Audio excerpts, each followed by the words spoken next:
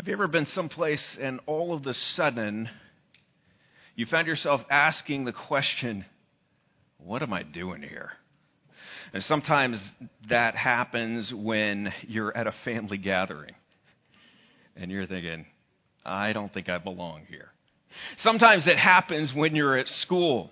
Sometimes it happens after 15 years of doing the same job over and over and over again. What am I doing here? Sadly, for some, it happens right around 10 years of marriage. What am I doing here? Without a clear purpose in view, things can get stale very quickly. And disillusionment sets in. You find yourself getting antsy, getting frustrated. You often find your attention zeroing in on all of the little things that you would like changed. The things that you know could and should be done better, but they're not. And you see all of those things in high definition. They come in loud and clear. And that's often when a critical spirit sets in. We used this term back in the day. That's when you get salty. You get crusty. You get abrasive. Because the joy that you once knew with living life on purpose, well, that started to fade. And you know what can happen with school and with work, at home and in marriage? That can certainly happen in the church. It can happen and it does happen. And that's why this morning we want to draw our attention to the reason for it all. Why we're here. Why the church exists. We want to remind ourselves of that glorious reason for the existence of the church so that we might move forward with vigor, with enthusiasm, with determination in every step. So what is the church for? Why is it here? What's it supposed to be doing? We've said over and over again since I have been here, we've said that the church exists for the glory of God. What does that mean? I mean, can you explain? Can you define what we're talking about? I'm supposed to glorify God in this church, but how do I do that? Well, if you want to know how to do something that is in relation to God, you've got to look to His Word. You've got to look there first. You've got to go to God's Word as the primary source. If you want a good, clean glass of water, you don't go downstream, do you? You don't go down to where the LA River dumps out into Long Beach Harbor and take your cup and dip it in the water and take a drink. You don't do that. No. You go upstream. You go to the source where the water is crystal clear and as pure as can possibly be. And that's what we want to do when it comes to life's biggest questions. We want the purest answer possible. So we go to the source.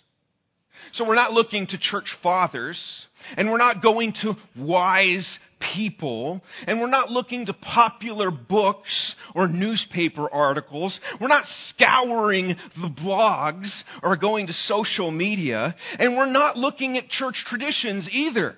We're not looking at how our church has always done things or how that church does it, because that church is booming over there. If we could just copy what they are doing, then maybe we will glorify God more than we're already doing so. We don't do that. And neither do we look inside of ourselves and say, what does my heart tell me? What do I want?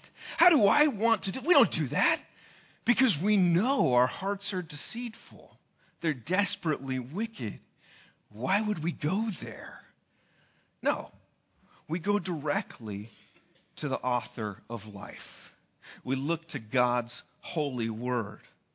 God's word is not only our ultimate and trustworthy authority, it's also absolutely sufficient to provide us with everything we need to know about living lives that please God. The most clearest passage is 2 Timothy 3:16. It says, all Scripture is breathed out by God, profitable for teaching, for reproof, for correction, for training in righteousness. Why is it here? That the man of God may be complete, equipped for every good work.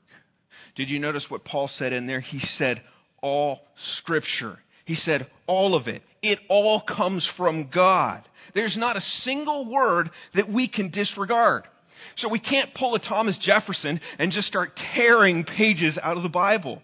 And neither can we go back to the old Jesus seminar and start trying to figure out what words are Jesus's and what words were added in later because they sound like things that Jesus may have said. No. It's all His Word. It's all been breathed out by Him. It has its origin in Him. And yes, it was written down by the hands of men. The text reflects their style, their personality, and yet at the same time, every word has been superintended.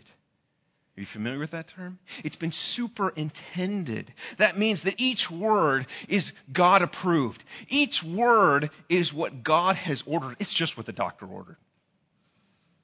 That's God's Word. The Bible is His Word. Want to know what God thinks, what He wants you to do? Then you pick this up and you open it up and you start reading. It's His Word. Sadly, I think a lot of people go through life like a sick person refusing to see a doctor. They're struggling with some chronic, debilitating symptoms that just seem to worsen. A day and day goes by, but they're just getting worse. But instead of going and getting a professional opinion, they try to guess what maybe the doctor would say. Or maybe they go get advice from friends. Maybe they look some things up on the internet.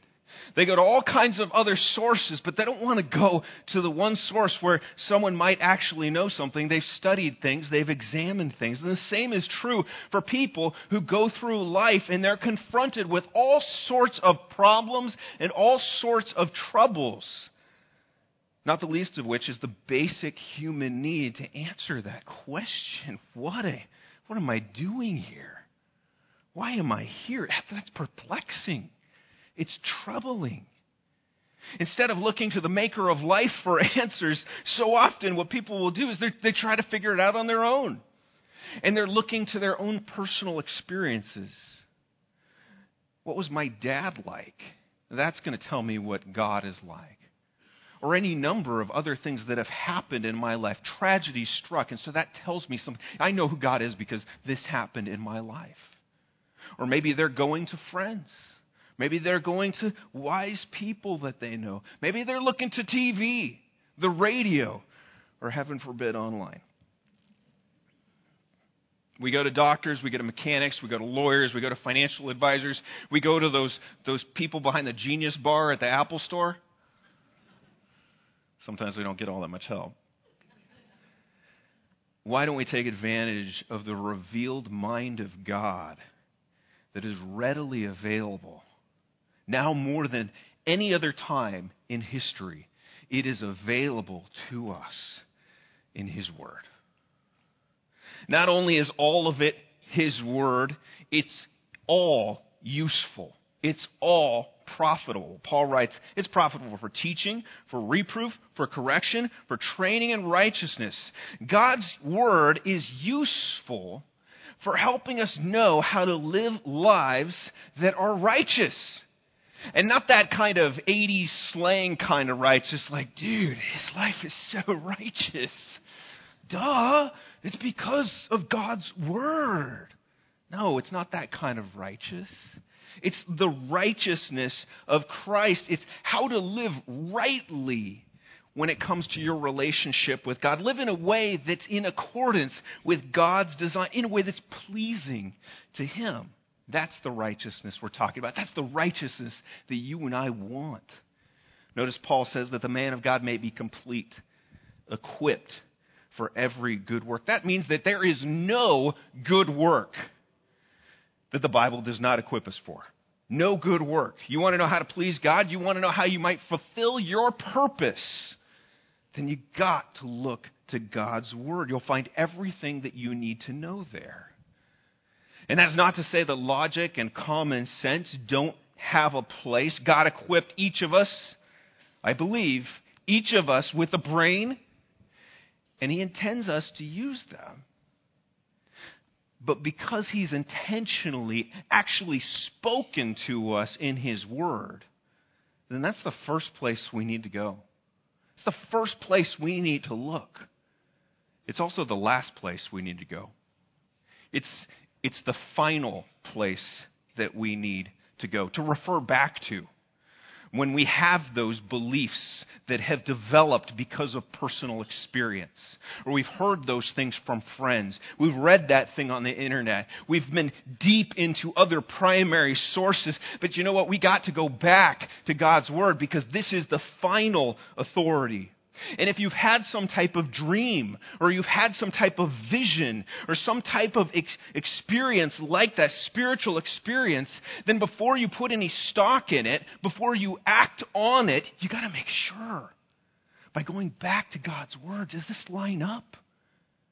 Because all Scripture is breathed out by God. It's all profitable. This thing is powerfully authoritative. We've got to make it the first thing we go to. We've got to make it the final thing that we go to. It's key in our quest for knowing, discovering our purpose. So what does God's Word say about why we are here? We're going to take a little journey together this morning, and we got to go all the way back to the beginning. In the beginning, God created the heavens and the earth. But He didn't stop there. He created living things. He created things that would reproduce themselves. Things like birds and fish. Things that creep. Things that walk. Things that swim. Things that fly. Things that grow and blossom. Things that sprout and produce fruit. And every one of those things makes other things that are just like the thing that made them. And so bunnies produce bunnies. And iguanas produce more iguanas. And persimmon trees, you get the idea, right? That's the way it works. Every one of them produces after their kind. But human beings, the Bible tells us, they were patterned in a different way. They were patterned in a very intentional way, a very specific way. They were, we're told, patterned after God Himself. And so in Genesis 1:26 it says, "Then God said, let us make man in our image after our likeness. Let them have dominion over the fish of the sea and over the birds of the heavens and over the livestock and over all the earth and over every creeping thing that creeps on the earth." So God created man in His own image. In the image of God, He created him. Male and female, He created them.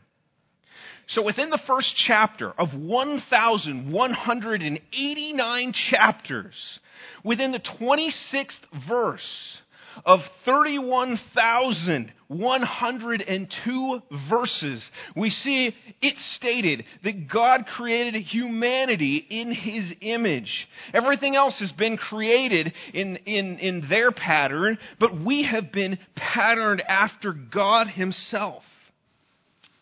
And that being the case, I think it's fair to say that by design, the most basic, fundamental calling of the human race, these people who have been created in the image of God, is to image God.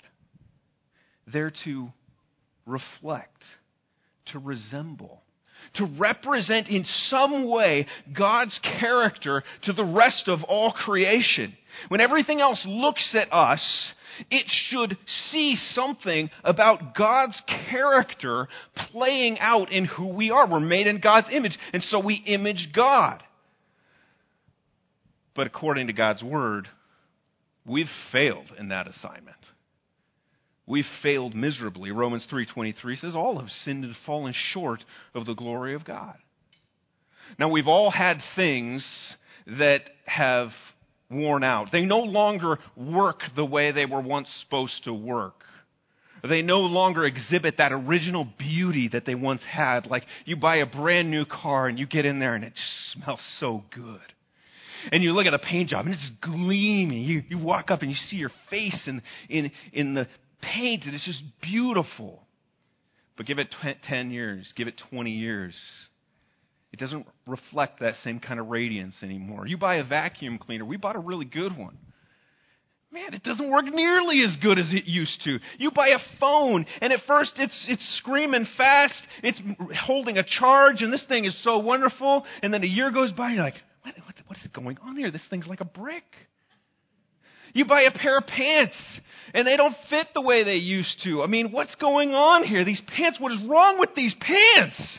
They used to be so good. Or maybe not those. Things wear out, they fall apart, they lose their luster, they don't function the way they were originally designed to function. But humanity's failure to image God, it's not because humanity has worn out. It's not because we've aged.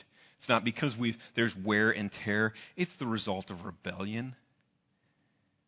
It's like an In-N-Out employee who's gone rogue, and now they're wearing their uniform inside out, and they go to the French fry press, and they're putting tomatoes in there instead, and they're taking those secret sauce packets, and they're throwing them on the ground, and they're stomping up and down, sending that delicious goodness all over the restaurant. They're making a mess. And that's what we have done with the image of God that we've been entrusted to represent. You do that at work, and you get fired. Maybe you get arrested. Maybe worse, maybe you're banned from In-N-Out for the rest of your life. I can't imagine. You rebel against God and you're separated from Him forever. That special relationship that you and I were made to enjoy with your Creator, that's destroyed. Oh, we're still made in the image of God. Still made in that pattern. But the image is no longer a faithful representation of God's character. I mean, God is holy.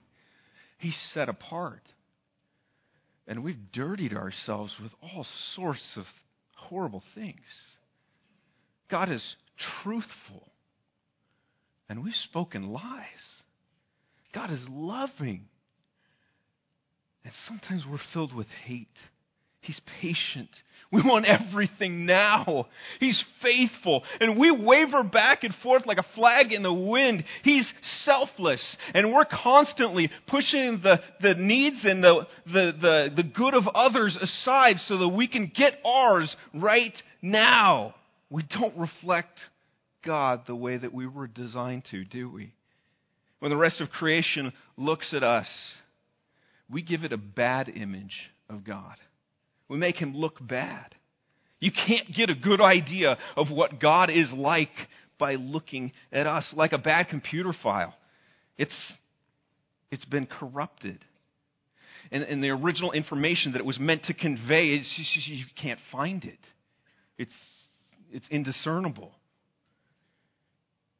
Once we were precious image bearers representing the King, and now we're image bearers who've made a mockery of the image of God.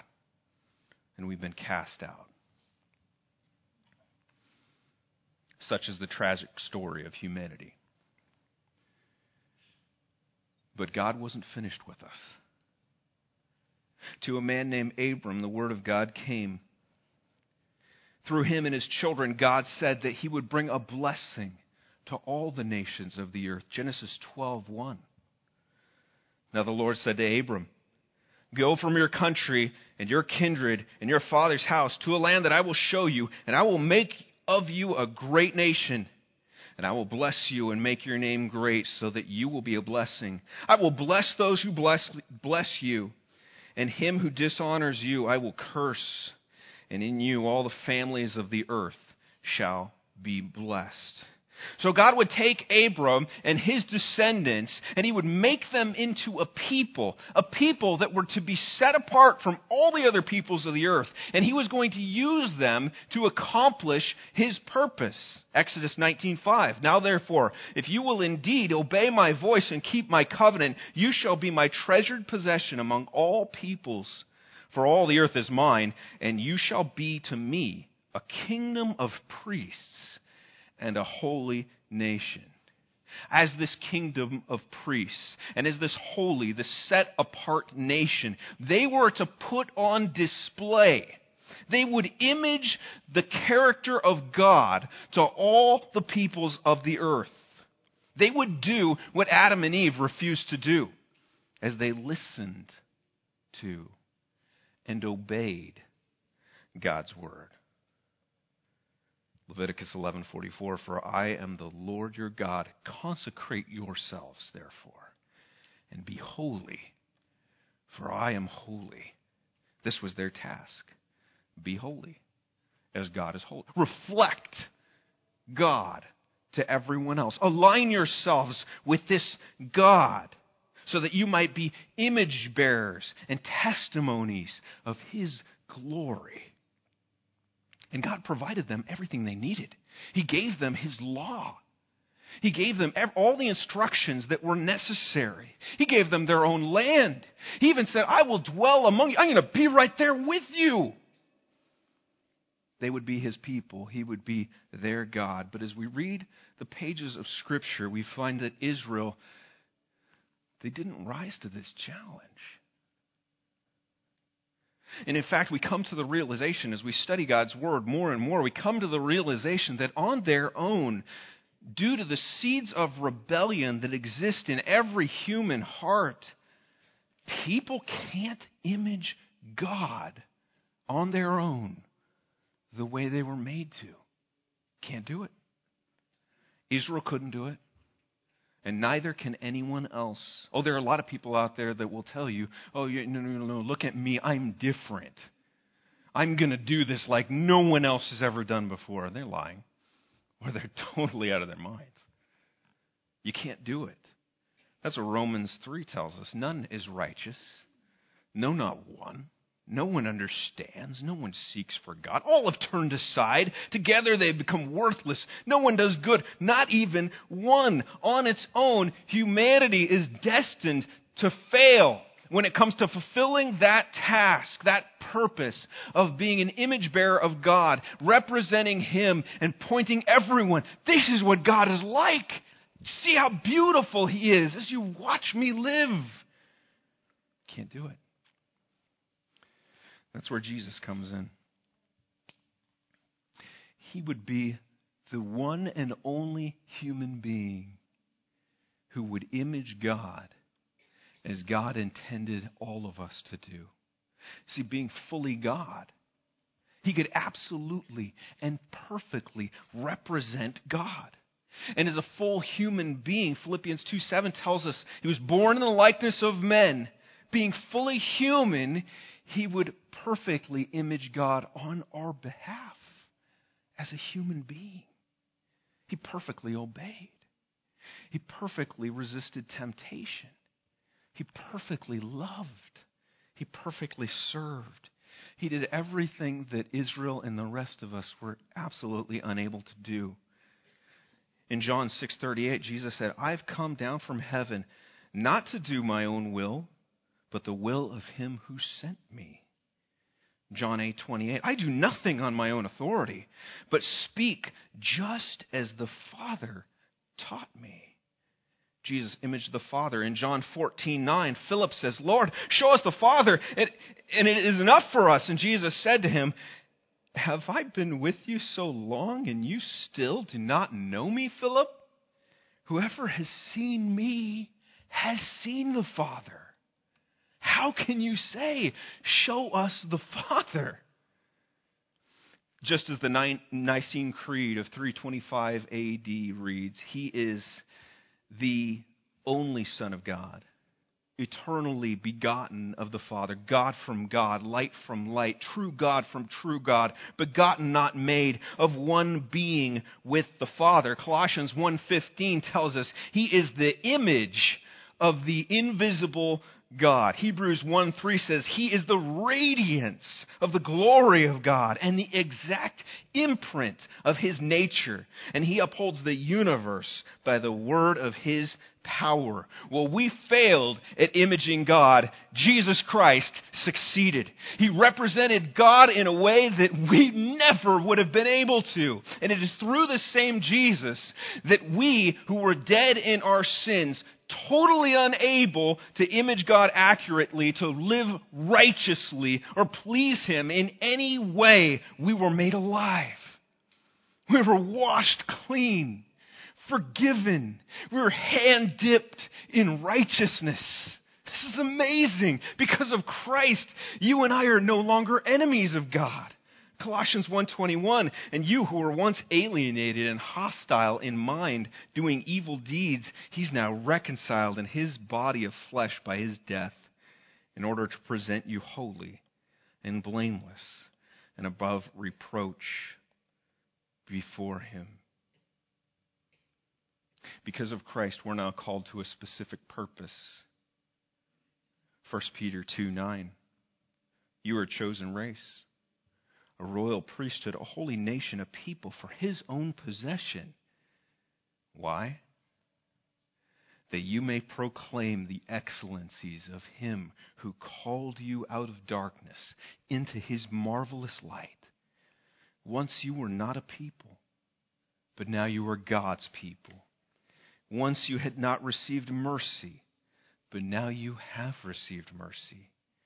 Beloved, I urge you, as sojourners and exiles, to abstain from the passions of the flesh, which wage war against your soul. Keep your conduct among the Gentiles honorable, so that when they speak against you as evildoers, they may see your good deeds and glorify God on the day of visitation.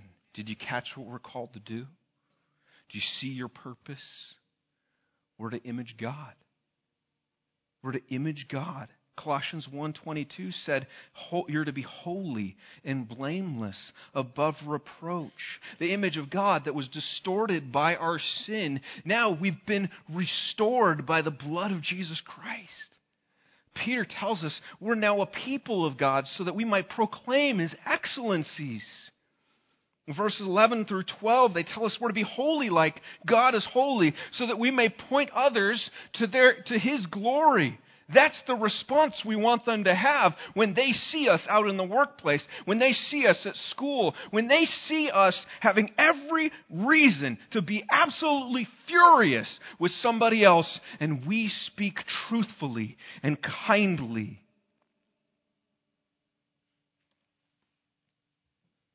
And we not only represent God passively because of who we are now in Christ, we do it actively, right? To put on display through our lives this how wonderful God is.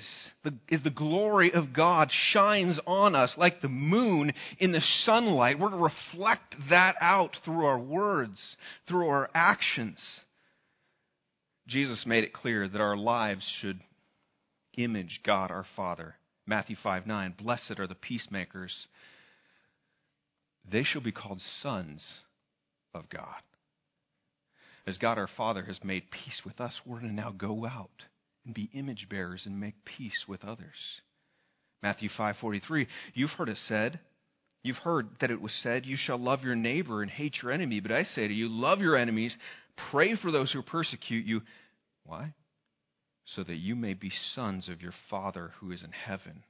For He makes the sun rise on the evil and on the good, sends rain on the just and on the unjust. Our Father, He pours out His love on the people of this planet, people that He's created.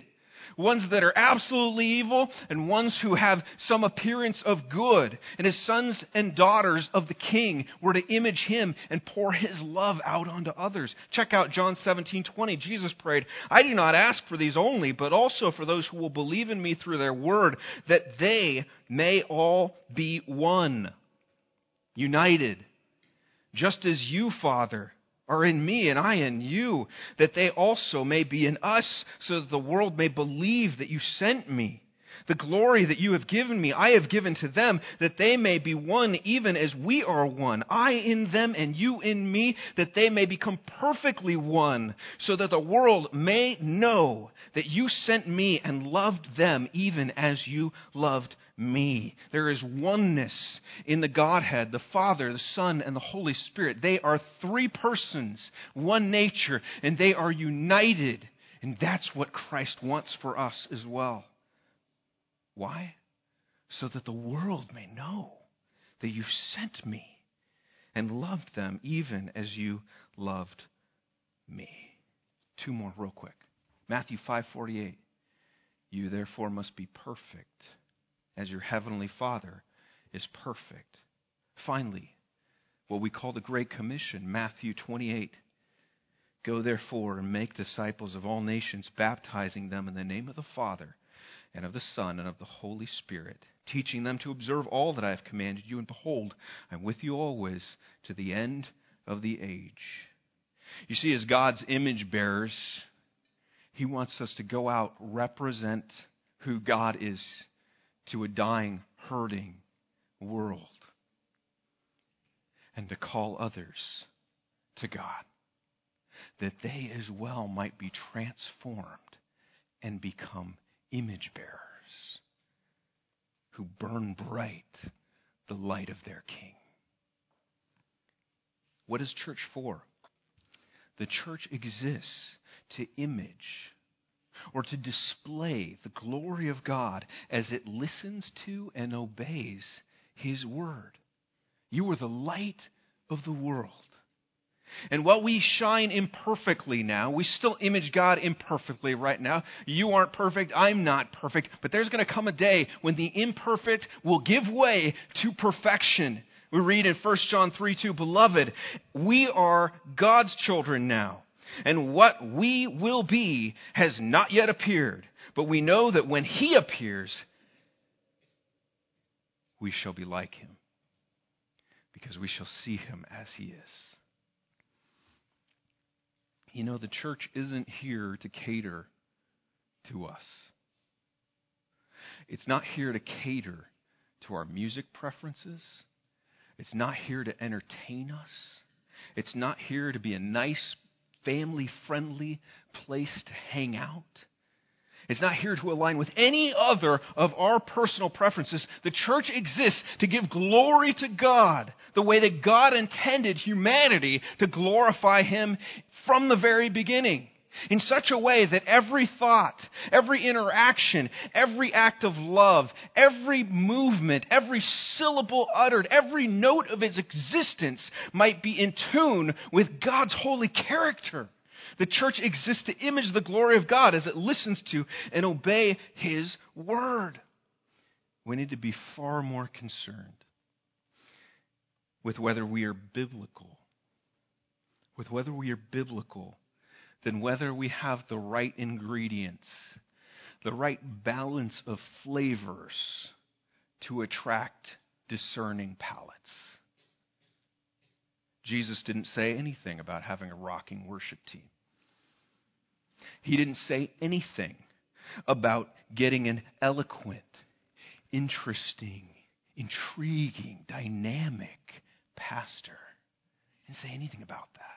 He didn't suggest that you get your facilities up to outdoor mall status, South Orange County style. He didn't say any of that. He saved us that we might be like Him. That's the beauty of the church.